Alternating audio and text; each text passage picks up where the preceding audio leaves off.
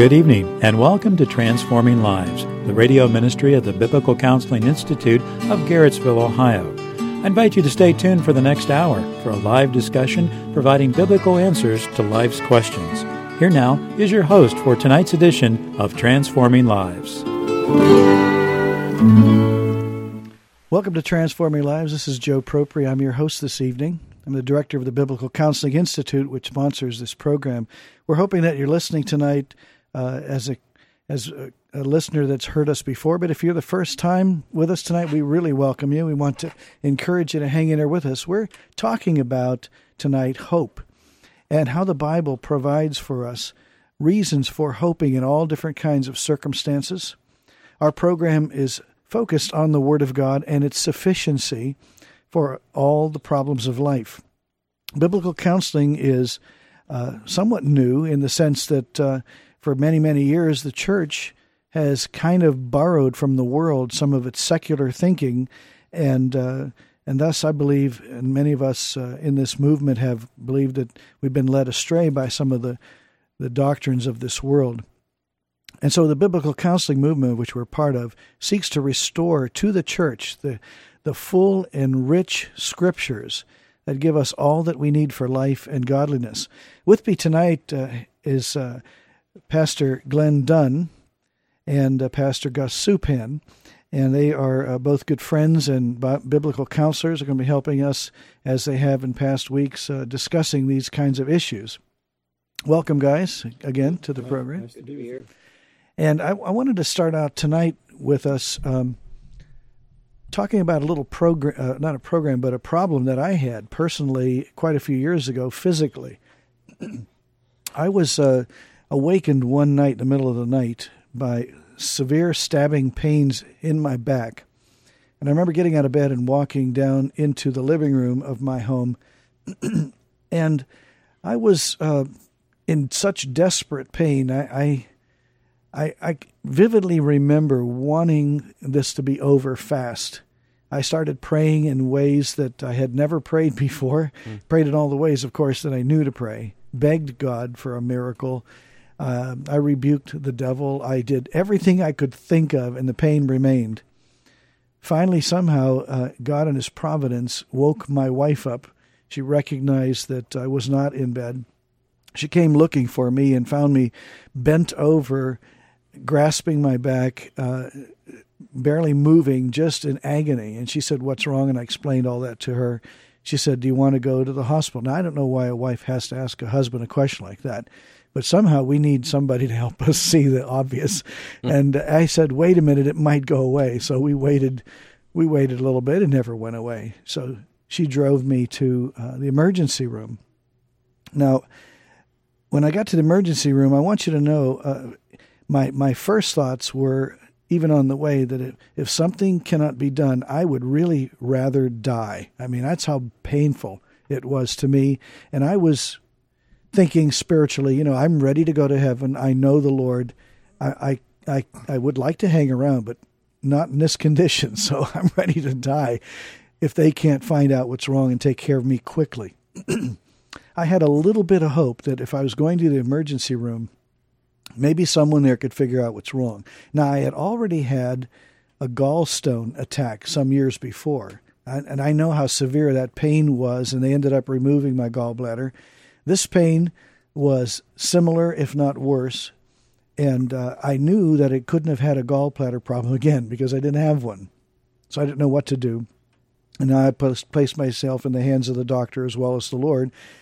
And then what happened was, as they examined me and asked me about the symptoms and where it hurt and this and that, they began to get very concerned because, as the one doctor in the emergency room said, it could be kidney stones, it could be some other things, but the way you're describing the pain and the location, we're deeply concerned that you may have an aorta that's bursting. And so they ran me through all kinds of extra tests. Well, the bottom line, thank the Lord, was it turned out to be kidney stones. And when the doctors said it's kidney stones, I relaxed because, I knew what it was now.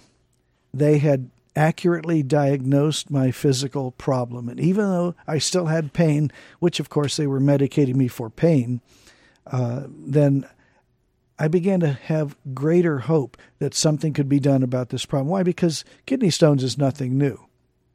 Kidney stones have been around for a long time, and gallbladders have, and other sorts of problems. And when you find out that what you have is something that's common to man, then man has usually dealt with it in some sort of way, and the medical profession is great. We thank God for the medical profession and the gifts that God gives to those scientists who get to know the body well and know how to treat the body. And of course, I was in great care, and it wasn't long after that my problem was completely solved. I was back home.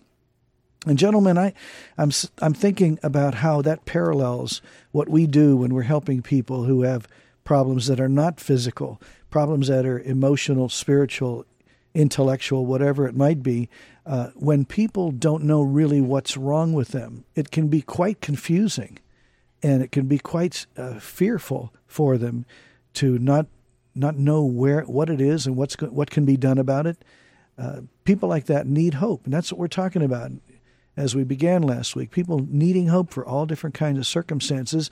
And so how valuable do you fellows believe knowing what the problem actually is how that relates to hope? What can you say about the importance of the diagnosis and how that has something to do with hope? Does my story relate? In being able to discern whether it is something that is serious or trivial, or is that where you're going, Joe? Well, whether it's serious or trivial, let's say it could be very, very serious. What if my diagnosis was I had some kind of a terminal cancer that metastasizes and just spreads quickly? I would at least be relieved in knowing what I'm facing. And how much hope would I have? It depends on what I'd be placing my hope in, which is something we mentioned last week. But with spiritual problems, I don't know if we can say that someone has a terminal spiritual problem where there's no hope whatsoever if we believe the gospel. Well, I think in not only believing in the gospel, but in understanding, as we said last week, what hope is. Basically, the belief in God's promises. And if we, as yourself, have this word hid in our heart, whenever these circumstances surface, we have a great confidence and assurance that and hope, no matter what happens, no matter whether the conditions are, as you say, whether I'm ready to die or I'm ready to live. Most people need more hope to live than they need to die to get through it. And so I think that's the key, that there is inside of us, in our inner being, those of us who know Christ, those of us who cherish His Word, those of us who memorize it, meditate upon it, and keep it in our heart. It's that reservoir that's there whenever these circumstances come up. Regardless of whether they're spiritual, emotional, or physical, or even we have that reservoir there, and we can apply it. We can go to God's Word, either from that which is already in us, or just hide away with the Bible and say, I'm going to take this time with God, and it's bathed me many, many times in many stressful emotional situations. Glenn, can I ask you a question? What do we struggle against? What do people struggle against when they present to someone, a listening ear, a problem, and they describe it, and I'm not talking about physical problems. I mean, God knows what a horrible situation if you have a physical problem that's misdiagnosed and mistreated. But a person who's struggling with emotional or spiritual issues or relational issues with other people, and they're talking about their problem with someone, and that other person misdiagnoses it. What kind of damage can happen with something like that? Well, I wouldn't say it would be irreparable damage, but you're further eroding a person's hope. I think we talked about it last week to the extent that that's another issue of broken trust It's another issue of sometimes a person feeling a broken relationship. And certainly we know that that is the case for many people who are listening, many people who have been hurt by someone that claimed to love them, people who have been given, advice may be sincere, but it can be wrong advice. It can be wrong counsel. And this is why, who of us around this table would have the gall to say that we're going to counsel somebody apart from the Scriptures, apart from that thing that source that God says Himself through His writer in Hebrews chapter 4 that the Word of God is living and active. It's sharper than any two-edged sword. I mean, this is where we come to say that we have some sort of basis for which to give counsel, and that is the Word of God. And now, can the Word of God be misapplied and abused and so forth? Certainly it can. And this is why we have to be sure that, as Paul tells Timothy, we're studying to show ourselves approved, a workman who handles the Word of God correctly and in the right way. And so when a person comes and they talk to somebody over coffee, or they talk to somebody at the church, or, sorry to say, they talk to a pastor or someone who guides them in the wrong direction, even using the Scriptures, that only adds to a further sense of their hopelessness. But what a privilege tonight, even as we prayed before we went on the air, for us to be able to say that we have the Word of God, and the Word of God, properly applied, gives to us hope. And one of the greatest things that we can do for a person who has been struggling like that is to say, let's call your problem what the Bible calls it.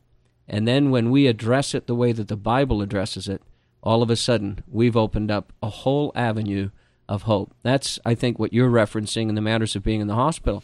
You're laying there, you're concerned because the specialists, the physicians, aren't sure what's the matter with you, and so then you're not sure how you're going to be treated. But once they begin to find out what the symptoms are and where those lead to, then at least there's some hope for some kinds of treatment. And it's the same in the counseling setting. Once we begin to see that, there may be a common denominator in the fact that you're having trouble in all of your relationships, and the common denominator may be you. And, so those kinds of things that we're able to assess and to look at through the guidance of the Word of God, and also the dependence that we have upon the ministry of the Holy Spirit to use His Word in the right way in those that we counsel. Gus? We can't emphasize enough that this hope is not a Band-Aid. It's not something that we're going to take two scriptures and go to bed and everything's going to be fine in the morning. This is a hope that is understood, that if someone out there does not understand the hope scriptures, then they need to come alongside someone who will teach them what this hope is. So they're not laying in that bed like you were and saying, well, maybe, maybe not, having a double mind. They need not to be doubtful. They need to have the assurance. And this is not indicating a name it and claim it hope either. First Peter 1, 3 through 4 states, "Blessed be the God and Father of our Lord Jesus Christ, who according to His abundant mercy has begotten us again," and here's the key, I think, "to a living hope, through the resurrection of Jesus Christ from the dead, to an inheritance incorruptible and undefiled, and that does not fade away, reserved in heaven for you." I think this is what Gus is referencing. What we're speaking of isn't some kind of temporary approach. We're talking about a living hope, that even if you had received a terrible diagnosis, as devastating as that may have been personally to you and so forth, as a believer, as a Christian, in the providence of God, you would have been brought to that point where you could recognize, even through the midst of such a devastating diagnosis, that you still had a living hope. Hope, yes, and the purpose. Yeah, and I guess we could talk about hope in two phases. We could talk about a hope that's sort of got a temporary nature in mind, the relief of physical pain and so forth. But then ultimately, we have to talk about hope in terms of an eternal perspective. Exactly. Let us emphasize that this hope is in the person of Jesus Christ. Absolutely. This is in the object of our hope, not in the written some people say we worship the Bible, not in the print on a page or the piece of paper but it's in the hope in the Lord Jesus Christ. Mm-hmm. That's why our hope is sure and certain. Right. That's why it's a living hope. Psalm 146:5 says, "Blessed is he whose help is the God of Jacob, whose hope is in the Lord his God." That's right. Well, that's why I want to direct us to Psalm 1 also before we go to our first break. Psalm 1 came to mind as you mentioned, Glenn, your comments earlier, how blessed is the man who does not walk in the counsel of the wicked, nor stand in the path of sinners, nor sit in the seat of scoffers, but his delight is in the law of the Lord, and in his law he meditates day and night. It goes on to talk about the benefit of that. And today, all of you men know, and many of our listeners, I'm sure, know also, that there's tremendous amount of counsel available to people from all different kinds of sources in the world, as well as in the church. And what we want to do is encourage people to trust the counsel of God, because the counsel of God is always accurate, even though some may mishandle it, as you said, Glenn, earlier.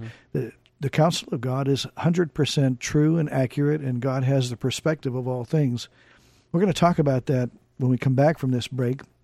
I want to remind you that are listening that we will have the phones open for you to call us. We are live, and you can talk to us. Call us at 1-888-677-9673, and we'll be glad to take your call.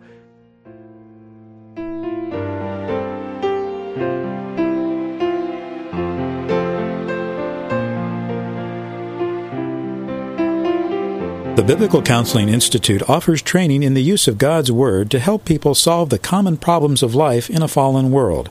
Whether personal problems or relational problems, the Scriptures give competent counsel for all non-organically caused problems. BCI exists to equip Christians to handle the Bible practically for themselves and others, gently and compassionately, towards solutions that transform lives and glorify God. Various types of training are available. You can come to us in Garrettsville. We can bring classes to your church, or you can take classes in your own home by correspondence. For more information, call BCI at 330-527-4205 or email us at info@bci-ohio.com. That's 330-527-4205 or info@bci-ohio.com.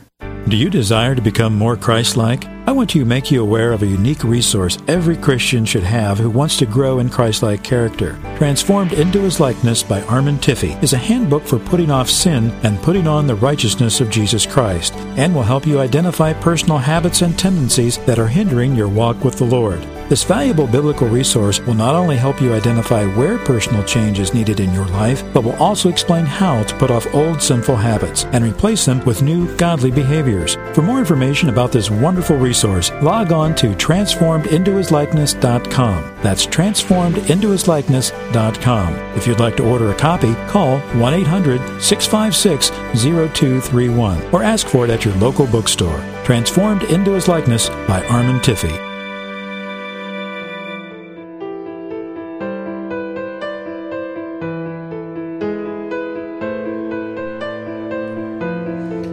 We're back live with you here on 1220 AM radio, simulcast on 1440 AM, and we're grateful for all of you that are listening. We are live on the air, and we welcome your calls. If you're around the area of Independence, Ohio, you can call locally 216-901-0933, or you can call us from anywhere in the country, and we understand that we have listeners all over the country and into Canada. The number is 888-677-9673. We'll be repeating that throughout the program, so if you missed it, have a pencil ready, piece of paper. We'll be saying it again later. But guys, we're talking about this issue of hope, this matter of hope, and how hope, genuine hope, real hope, that motivates people to hang in there comes from God. He's the God of all hope. And He is the one in whom we trust. And we're talking about hope based on one of the ways people can have hope is when they recognize that their problems are being accurately diagnosed, accurately understood, so that the appropriate treatment can be given. That's the medical metaphor I began the program with. And we want to apply that spiritually now. Let's say, for example, that a person comes and says, I have a problem with drinking, and I need some help. I drink a lot. I drink when I get up. I even bring a flask with me to work and slip some in lunch breaks and whatnot. And then I drink when I get home, and I'm drinking throughout the evening. And my family is quite concerned. I haven't really done anything strange yet, but my family thinks that I have a serious problem. They say that I'm an alcoholic, and I should get some kind of treatment or go to some program or something before I do something like kill somebody when I'm driving or whatnot.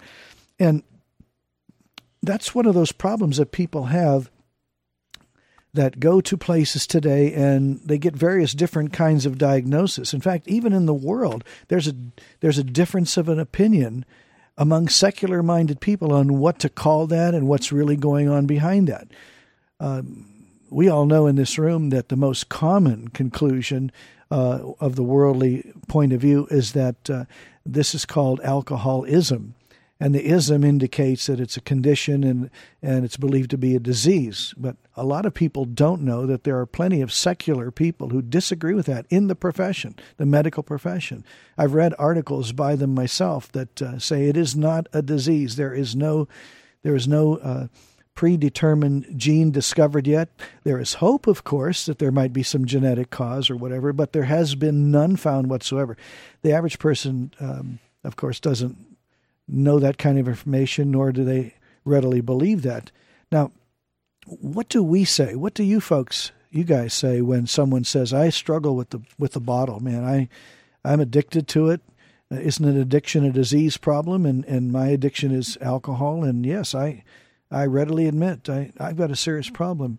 What does that have to do with hope? What does that have to do with labeling and diagnosis? How would you respond to a fellow like that? This is the crux of the issue for us as biblical counselors, isn't it? Yes. We're talking about two completely different paradigms when we approach somebody with this kind of situation. And either we're going to buy into the medical model, and if we buy into the medical model, then we're going to say we are depending upon the world and the counsel of the world and so forth to help you with this particular issue. What's the matter with calling it a disease? The problem is the Bible doesn't call it a disease. Mm-hmm. The Bible calls it sin. And so there again, now we're back to the place of giving hope. It might be difficult for someone to hear that your problem really isn't disease-natured, it is sin-natured. But Glenn, are you saying somebody that's listening right now that struggles and abuses alcohol, are you saying that biblical counselors just come around and say, look, you're a sinner. You don't have a disease, you're a sinner? That sounds pretty harsh. I can't speak for all biblical counselors, but I think I could to say, what's the best thing? If a person comes in, back to the physical metaphor, the medical metaphor, if a person comes in with a broken bone, and we say, well, we know what the problem is, but it might hurt your feelings if we tell you what the problem is, so we're not going to tell you that. We're just going to give you a lot of pain medication to cover the pain and maybe let you walk out and nothing's been set. Even though it might be painful to have that broken bone reset, that's the thing that you need in order to be made whole again. And the same situation occurs in the matter of the spiritual realm. This is where we take it to say, either we're going to call it what the Bible calls it. It's not me that calls it a sin. Mm-hmm. It's the Word of God that calls it a sin. You think of the Proverbs, who has woe, who has redness of the eyes, who has bruises, who all cuts and so forth, and they don't remember why. He who tarries long at the wine. And what the Scriptures say, for example, in 1 Corinthians and Galatians, about the drunkards, those who are habitually dominated by this particular sin. And look, the hope of the Scripture is to say this: if we call it what the Bible calls it, if you call it sin, then you have an answer. And then you have hope. That's right. Why is that hopeful? And then you have a solution, because all of a sudden you're not depending upon the counsel of the world for a problem that the Bible says is a sin to handle something in a disease fashion. You're depending upon the one who says who's given us His Word and says this is the issue. So it gives hope, because 1 Corinthians 10:13 says, as we talked about last week, there is therefore no temptation seized you. That sounds pretty powerful, doesn't it? Mm-hmm. Seized you. But God is faithful, who will not allow you to be tempted beyond what you can bear, but with every temptation will provide a way of escape. Why? So that you may stand up under it. All of a sudden, as Gus has just said, we've given that man or that woman who struggles in being dominated by that particular sin hope. And the hope comes back again to this. I would talk to a person like that and say, let's talk about why you're drinking. Let's talk about your personal relationship to Jesus Christ. Let's talk about the significance of Romans chapter 6 and verse 14, which tells us that you are not going to be mastered by sin any longer if you belong to Jesus Christ. Mm-hmm. And then again, it drives us back to the fact that we have a living hope because Jesus is alive. You see, so this is the complete difference between the medical model and the spiritual model that we would use when someone comes into the counseling center. The medical model is so powerfully advertised, so powerfully promoted, that you talk about this not being a disease, and as you indicated earlier, you got a battle on your hands. It's interesting to note, I'm just reading the Confessions of St. Augustine, and I learned that his mother had a drinking problem, Monica. Mm. And she went from putting her finger in the cask as she was delivering it to her father, and this was a thing that most children did, to a couple of drops, and then it got progressively worse. And Augustine, and this was just about a year or so after he came to Christ, labeled it a disease in his Confessions. He speaks to it a couple of times. But then later on, he talks about this having a stronghold, mm-hmm. and that's what the Bible mm-hmm. calls mm-hmm. this guy. We talk in terms of addiction, and the Bible never addresses the word, but it does talk about strongholds, and it gives us direction and hope mm-hmm. for overcoming mm-hmm. a stronghold. Mm-hmm. That's one of the tricks, I think. I don't think it's intentional, but the worldly counsel, which does not depend upon Scripture, and in fact, some of it is quite ridiculing of the Scriptures, finding no place for God whatsoever in this world. But what some of them have tended to do is take that medical model labeling and apply it to issues that are not organic mm-hmm. because of the similarities. Now, let's be honest, true addictions, by definition, in the old days at least, was something going on in the body which craved, certain drugs are addictive in themselves. If you've got a morphine problem, a heroin problem, or something's happening in your body and it's craving, lusting after, has a stronghold, you have to, your body itself is crying out for more of that.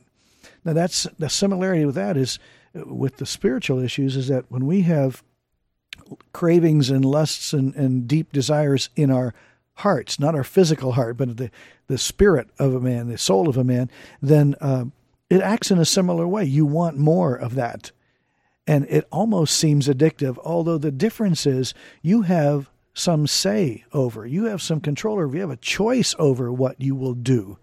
Whereas your body is just a material thing, and it's crying out of the chemicals in the body.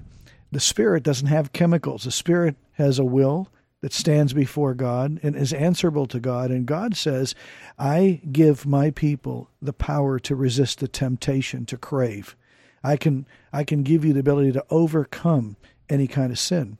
So at its root, what we're saying is that's the same issue for a man who struggles with homosexuality, a woman who struggles with alcoholism, the salesman who travels on the road and he struggles with pornography. Mm-hmm. All of these things at their root are the same issue, and that is a spiritual issue. And if we face it spiritually, we're giving that person hope. You know, I just want to go back to one thing, and I would assume you guys have heard this towards your own ministries. I know I've heard it towards my ministry, and that is something that you said, Joe. You're not being very kind in saying that, or, you know, that doesn't seem very loving, or that mm-hmm. seems fairly harsh. And just a proverb that comes to mind is Proverbs 27:5 and 6. Open rebuke is better than love carefully concealed. Faithful are the wounds of a friend, yes. but the kisses of an enemy are deceitful. And, we have this great opportunity to be what we would call nouthetic with people who are struggling with these kinds of sin issues. And I think the best example of that is Jesus' own interaction with the woman at the well in John chapter 4. He called it what it was. And he made her address it. Mm-hmm. I mean, he's talking to her about living water, and then it seems as if, out of left field almost, she says, well, let me think about this living, and why don't you give me a cup of this? And she's not really grasping what it is that he's talking about. And it seems that Jesus just takes this thing and turns it in a way that is unexpected, and he turns to her and says, go get your husband. Mm-hmm. And then she says, I have no husband. That's right. Jesus takes her to the very thing that she doesn't want to talk about. She's out there at noon to get the water because she's a woman of ill repute and so forth. But I think that's the best example of a rebuke. He didn't, out of love for her, he did not mind making her uncomfortable so that he could set her free. Yep. We're going to pick up that idea because you added homosexuality, and that's a smoking gun in our day. When we come back from the break, we're going to pick that idea up and run with it. We still encourage you who are listening to give us a call. You may be intrigued by what we're saying. We're saying some things you may not often hear. This whole issue of hope and how things are labeled. Give us a call at 888-677-9673. We'll be right back.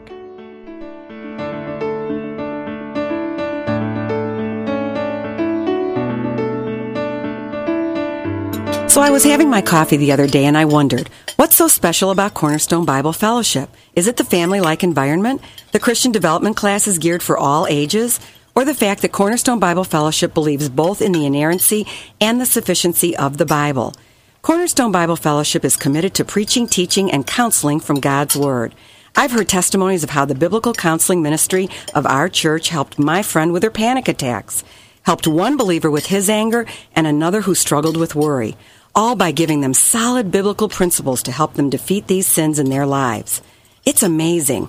At Cornerstone Bible Fellowship, I'm learning that I have everything I need to live a life of victory and godliness. It's my prayer that we will reach even more people with the good news that the Bible is sufficient to meet our greatest needs. Cornerstone Bible Fellowship is currently meeting at Remington College at Great Northern. For more information, call 440-617-0002 or visit us on the web at cbfministry.org. The Biblical Counseling Institute offers training in the use of God's Word to help people solve the common problems of life in a fallen world. Whether personal problems or relational problems, the Scriptures give competent counsel for all non-organically caused problems. BCI exists to equip Christians to handle the Bible practically for themselves and others, gently and compassionately, towards solutions that transform lives and glorify God. Various types of training are available. You can come to us in Garrettsville. We can bring classes to your church, or you can take classes in your own home by correspondence. For more information, call BCI at 330-527-4205 or email us at info@bci-ohio.com. That's 330-527-4205 or info@bci-ohio.com. As our parents are aging, do you ever wonder who will take care of them? Do you struggle with providing care for your parents or a loved one as they grow older? Home Instead Senior Care can help. They specialize in taking care of seniors in their own homes. In fact, Home Instead Senior Care is celebrating 10 years of being the trusted source of non-medical home care in the Cleveland area. I have to tell you, folks, this is a wonderful and value in-home service. Caregivers actually come to your home and provide assistance with light housekeeping, meal preparation, bathing, grocery shopping, incidental transportation, and so much more. At Home Instead Senior Care, the goal is to help seniors remain independent in their homes while providing peace of mind to their family. Caregivers are thoroughly trained, screened, bonded, and insured. Assistance is available 24 hours a day, every day of the year. Call Home Instead Senior Care at 1-800-942-7558 or visit the website at www.homeinstead.com, your go-to company for elder care.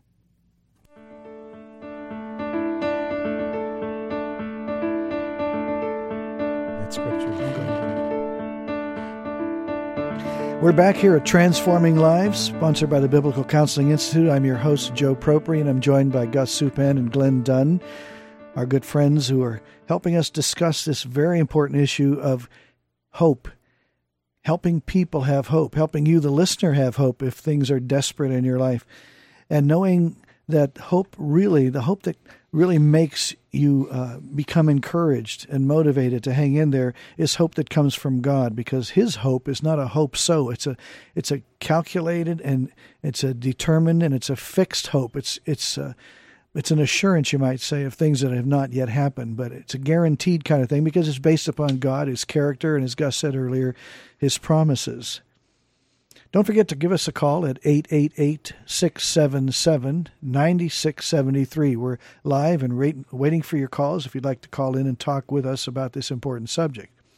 Now, just before the break, Glenn, you brought up the subject of the hope that's there for people who have sin problems that are habitual, that they're locked into them in some kind of a fashion or form. You mentioned the term drunkards, and then you brought up the topic of homosexuality. It reminded me of a verse in 1 Corinthians 6, where we'll lead up to it by starting in verse 9. Do you not know that the unrighteous shall not inherit the kingdom of God? Do not be deceived. Neither fornicators, nor idolaters, nor adulterers, nor the effeminate, nor homosexuals, nor thieves, nor the covetous, nor drunkards, nor revilers, nor swindlers shall inherit the kingdom of God. And before we get to the hope verse, which is the next one, let's make sure we understand how serious this is, this verse 9 and 10, because the Apostle Paul, under the inspiration of the Holy Spirit, in other words, God had the Apostle Paul write this. And I would just say, if this is another one of those places, Glenn, where God has no problem making us uncomfortable to help us. Mm-hmm. He's saying people who fornicate. Now, our culture right now is filled with fornicators. And for those who may not be familiar with that fancy word, that means people who are living together, giving the appearance of evil, having sexual relations apart from marriage. That is so common in our culture today that it's almost expected and accepted as what's normal. But it's far from normal. And so people are living in that condition, and they may even call themselves Christians. Some of them call themselves Christians and go to church. That's quite a contrary thing to think about. They say, I believe in Jesus, and yet I'm having sexual relations on a regular basis with my boyfriend or girlfriend, and we both go to church. Well, this passage says, you will not inherit the kingdom of God. Mm-hmm. That's something serious to deal with. It goes on to say not just fornicators, but idolaters. It covers a great gamut of things. Adulterers, there's a lot of that going on too. Mm-hmm. The effeminate, we won't even touch that one, but homosexuals. That's a major, major topic today. Not only is it widely accepted as an alternative lifestyle, but it's continually promoted in our culture today as something that should not only be accepted, but also be endorsed. Homosexuals should be allowed to act like they are heterosexuals. In other words, be married, get into long-term marriage relationships. We're not going to get into the political issues of that, but the idea is that either God's telling the truth and He's saying these are sin problems, because these are choices. Apparently, they have something to say whether they will do these behaviors or not. Thieves, covetous, drunkards is on here, revilers, swindlers. If these people, and by the way, if you're listening and you're already got your hackles up and you're offended by me, let me say, I don't think I'm any better than any of the people that are mentioned this.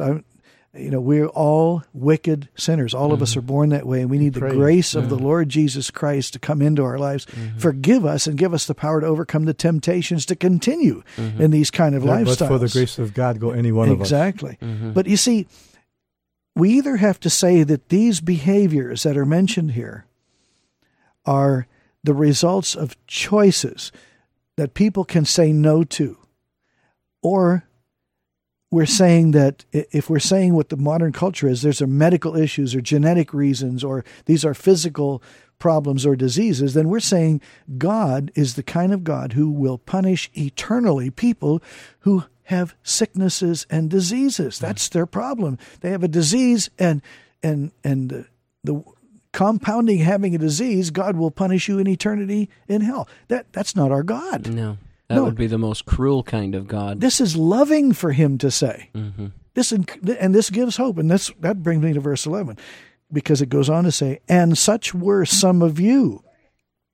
You see what Paul's saying to the Corinthians. He's saying, as he writes them, such were some of you. In other words, some of you in this church at Corinth, some of you were homosexuals, some of you were fornicators, idolaters, adulterers, effeminate, drunkards. That's the kind of people you were. Mm-hmm. And what happened? You were washed. Oh, praise the Lord for that. Amen. And you were sanctified. You were set apart toward holiness. And you were justified in the name of our Lord Jesus Christ and in the Spirit of our God. Joe, to some who have never heard this before out there, what does that mean?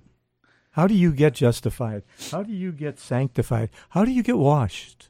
Well, that's a great question, Gus, and it's coming to the Lord basically on your knees, or at least on your knees in your heart, and saying, rather than defend my behavior and my choices and hide behind my sin, I'm going to admit that I have got it all wrong. I have lived for myself. I am a sinner, and I need to repent. And people need to be, all of us do, and we have, and that's why we're enjoying the benefit on the other side of the cross. We've come to the cross. We recognize that Jesus paid for our sins to give us the free gift of eternal life. I heard a tremendous testimony the other day on radio, I think it was on 1220, and it was a person telling that they lived a homosexual lifestyle and came to know Christ, came to be washed, sanctified, and justified, as we just read in his word, and was able to be delivered from this, and now married and has 8 children. Yes. What a wonderful, and that's what God's promises. That's what the hope there is out. That's the kind of hope that this person had. And Gus, you're so right. And you know what? Most of us know, because of what we do for a living and in the research that we do, is that there are thousands of stories just like that all over the place. People who have been drunkards and now they're not. People who have been homosexual, now they're not. People who have been revilers, fornicators, adulterers, all sorts of things that are mentioned there and more, and now are not. Mm-hmm. This is the power of being converted in Jesus Christ. Exactly, and that's hope. There's hope for those folks, but they had to say, I submit to the truth of God's word. I submit to the uncomfortability that the gospel places me in, pointing its finger at me and saying, look, you are a sinner. You need to repent. They're submitting to the truth of God's word, to the sufficiency of God's word, and many of them don't know God's word, aren't in a church that teaches God's word. Right. So they're out there hopeless, and they need to learn. They need to learn about the sufficiency of Scripture. Which you're going to be talking about, Glenn, next week as you host next week's program. Yes, that God's word is sufficient to meet these very, very hard and difficult issues. You know, we would speak to one who's struggling with alcoholism, or one who's stuck in pornography, or one who's struggling with the homosexual lifestyle, and the greatest thing that we could say to them, we're not trying to offend anyone, we're not trying to hurt anyone, we're not trying to be unkind to anyone. What we're trying to do is hold out the opportunity that Scriptures give to us to say, you don't have to live like that anymore. Yeah. And the Word of God tells us how we can escape from those kinds of sins. We've escaped from those kinds of sins, and God has been gracious to us, and God is forgiving, and so forth. But if the gospel is good news, I'm going to start preaching, but if the gospel is good news, what does that presuppose? That presupposes there has to be bad news. There was bad news first. And so the bad news is we're all born as sinners. The bad news is that sin dominates us. The bad news is that we will do what sinners do, and that is sin. And certain kinds of sins we come to like very much, and we become habitual about them. Right. And the good news is that in Jesus Christ, we can be set free. He cuts through all of that. And we're given hope. I think the most interesting phrase in what you read tonight from 1 Corinthians chapter 6 is that phrase in verse 9, do not be deceived. That's right. I wanted to come back to that. Yeah, yes. Do not be deceived. And there are people who are listening who may be deceived because they want to hold on to their right to be the way they are and have it accepted. And, let me just say this before we go to the break, that if you're listening and you're in any of those kind of lifestyles, we're not looking down our nose at you for sure, as Glenn just said. And the whole country may eventually turn around to the place where the way you live, if it fits that category we just read, may be widely accepted and acknowledged in our culture. But you've got to know this.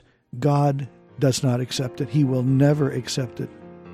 When we come back from the break will remind us again about the grace of God, who not only condemns the behavior, but loves you and offers to save you from it and transform your life. We'll be right back.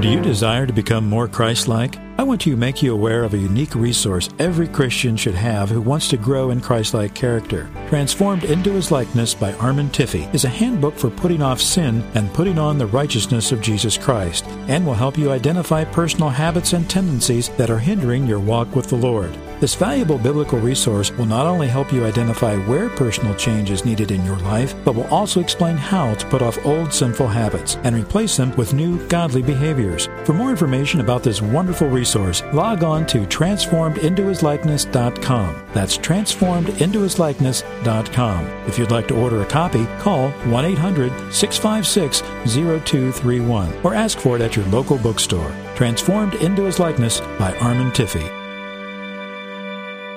The Biblical Counseling Institute offers training in the use of God's Word to help people solve the common problems of life in a fallen world. Whether personal problems or relational problems, the Scriptures give competent counsel for all non-organically caused problems. BCI exists to equip Christians to handle the Bible practically for themselves and others, gently and compassionately, towards solutions that transform lives and glorify God. Various types of training are available. You can come to us in Garrettsville, we can bring classes to your church, or you can take classes in your own home by correspondence. For more information, call BCI at 330-527-4205 or email us at info@bci-ohio.com. That's 330-527-4205 or info@bci-ohio.com.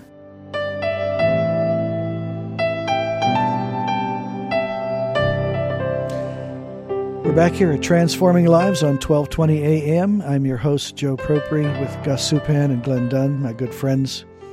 And we're talking about hope. We're talking about hope for all kinds of problems and all kinds of behavioral styles that are sin in the sight of God. Glenn, you wanted to read the scripture for us, sir. Well, I just thought to sort of cap off perhaps what we were saying before, 1 Timothy 4:10, for to this end we both labor, and this is, I think, an interesting phrase there, suffer reproach, because we have put our hope in the living God, who is the Savior of all men, especially of those who believe. Mm-hmm. And as I said before, sometimes we hear this business that this is elementary thinking, this is, we're not really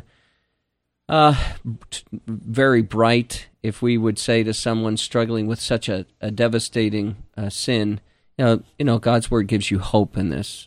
And even the Scriptures, I think, see that this is going to come. And Paul says to Timothy, we labor for this, we suffer reproach for this. Why? Because we put our hope in the living God, who is the Savior of all men, mm-hmm. especially those who believe. And so it's the culture in which we live. We have to labor, and we maybe have to even suffer reproach for telling people that there is hope for those kinds of situations. Hebrews 6:19, this is hope. This hope we have as an anchor of the soul, and it is both sure and steadfast. I love that verse. Gus, you had a verse you wanted to throw in here. Yeah, I'm thinking of the why people continue to suffer in these life-dominating problems, in difficult issues, in things like depression, anxiety, and it's the Bible, especially to the believer. This is said, "My people perish for ignorance, for ignorance of the Word of God, ignorance of hope, ignorance of what hope is, or who hope is." Best said. Mm-hmm. Mm-hmm. You know, I think that all the people who are trying to counsel individuals in this world today probably mean well and want to help. Absolutely. But what a great disservice to someone to not really know and understand what's going on in people's lives, so that all the other labels get added to the person's problem and can makes the matter far more confusing. I like it that the Word of God is quicker and alive and active and more powerful than a two-edged sword, and able to divide asunder joint, marrow, soul, spirit, to the discern of the thoughts and intents of the heart. It gets right down through everything. But there's one thing, I don't know if we have enough time. I'm going to see what we can do in the next few minutes. And so I'm thinking, we've been talking about sin. We've been talking about calling sin sin instead of labeling it with some kind of a pseudo-medical cover label. If something's actually medical, there's nothing wrong with it accurately diagnosing that way. Right. That's a physical thing, an organic thing, but there are so many non-organic problems that are labeled with medical-sounding terms, and it throws everybody away from the source of their hope. There's a cure for sin, as we were saying earlier. But are we saying that every time somebody comes to a biblical counselor and says they have a problem and it's not physical, that we're sin hunters? Are we hunting for sin? Are we just going to call them sinners? Is sin at the root cause of all the problems that people have? I think there's a fundamental thing that any biblical counselor is obligated to do, and that's when someone comes to him and is bringing these issues to the forefront, he needs to be directed to a qualified doctor, medical profession, and have that person examined, and then to make sure that that there is nothing organically wrong. We want to rule out exactly. Physical we don't issues. We don't play doctor. It's not that's not our intent. Right. Exactly. Right. So let's say it's all ruled out. The doctors say there's nothing physically, organically wrong with you. Are we saying that the problem is sin? That the reason why you are anxious, the reason why you're depressed, the reason why you are a drunkard is you're a sinner. Can we say that as simplistically as that in these last 2 or 3 minutes of the program? Does the Bible say that? Man is desperately wicked and deceitful above all else. Yeah, we're self-deceived. Yeah, how do we? We're wicked. Well, I guess we don't mind saying that, do we? Because we love. Because God says that. I don't mind saying what God said. Exactly. I think one of the things that we are not used to doing, and now I would speak to the person who's a Christian, and God has been gracious to me, saved me when I was young, but one of the things that I don't think we're used to doing as Christians is to pray the psalmist prayer in Psalm 139, "Search me, O God, try me, and see if there be any wicked way in me, and lead me in the way everlasting." And again, I come back to this matter of being deceived. I've said this to our own church family. I am much thinner in my mind than I am in my mirror. Aren't we all? James chapter 1 tells us that we walk away and we forget what we look like immediately in the mirror of the Word. Yeah. And we can deceive ourselves. And so something that the Bible tells us is that we have to be actively engaged in asking the Spirit of God to show us areas of our life where sin exists. And we're not used to doing that even as Christians. No. And unfortunately, we're the ones that suffer the consequences of that. And this is one reason why I think it's so exciting that we have the opportunity to, of the Lord to be involved in such a ministry as this, just to try to promote in the best way that we can the Bible's sufficiency and the hope that we have as believers in the Scriptures. Amen. I think that we're having we have a difficult time accepting the label sin, even after we're Christians. We're uncomfortable with it. It's insulting. It's insulting. And so even after we're Christians, we think, well, thank God we've taken care of that, and now we don't want to admit any other future sin. Right. But I think not only us, but the world too, has no concept of just how deep and wide sin actually is. And if we had more time, I'd talk some more about that. Maybe in a future program, we'll pick up this subject. That would be a good idea. That would be a good topic for us to... Sin has devastated the human race in every area. Right. And we need to pursue that, because when that's understood, hope will come from that as well. And thank God for the hope of Jesus Christ for that. Well, listen, listeners, we hope you've enjoyed our program. Next week, Pastor Glenn Dunn will be leading us as we discuss the sufficiency of Scripture. Make sure you tune in 7 to 8, 12:20 a.m. right here on this station. God bless you, and don't forget to tune in to www.bci-ohio.com, our website, to learn more about biblical counseling and the training we can provide for you. God bless you, and good night.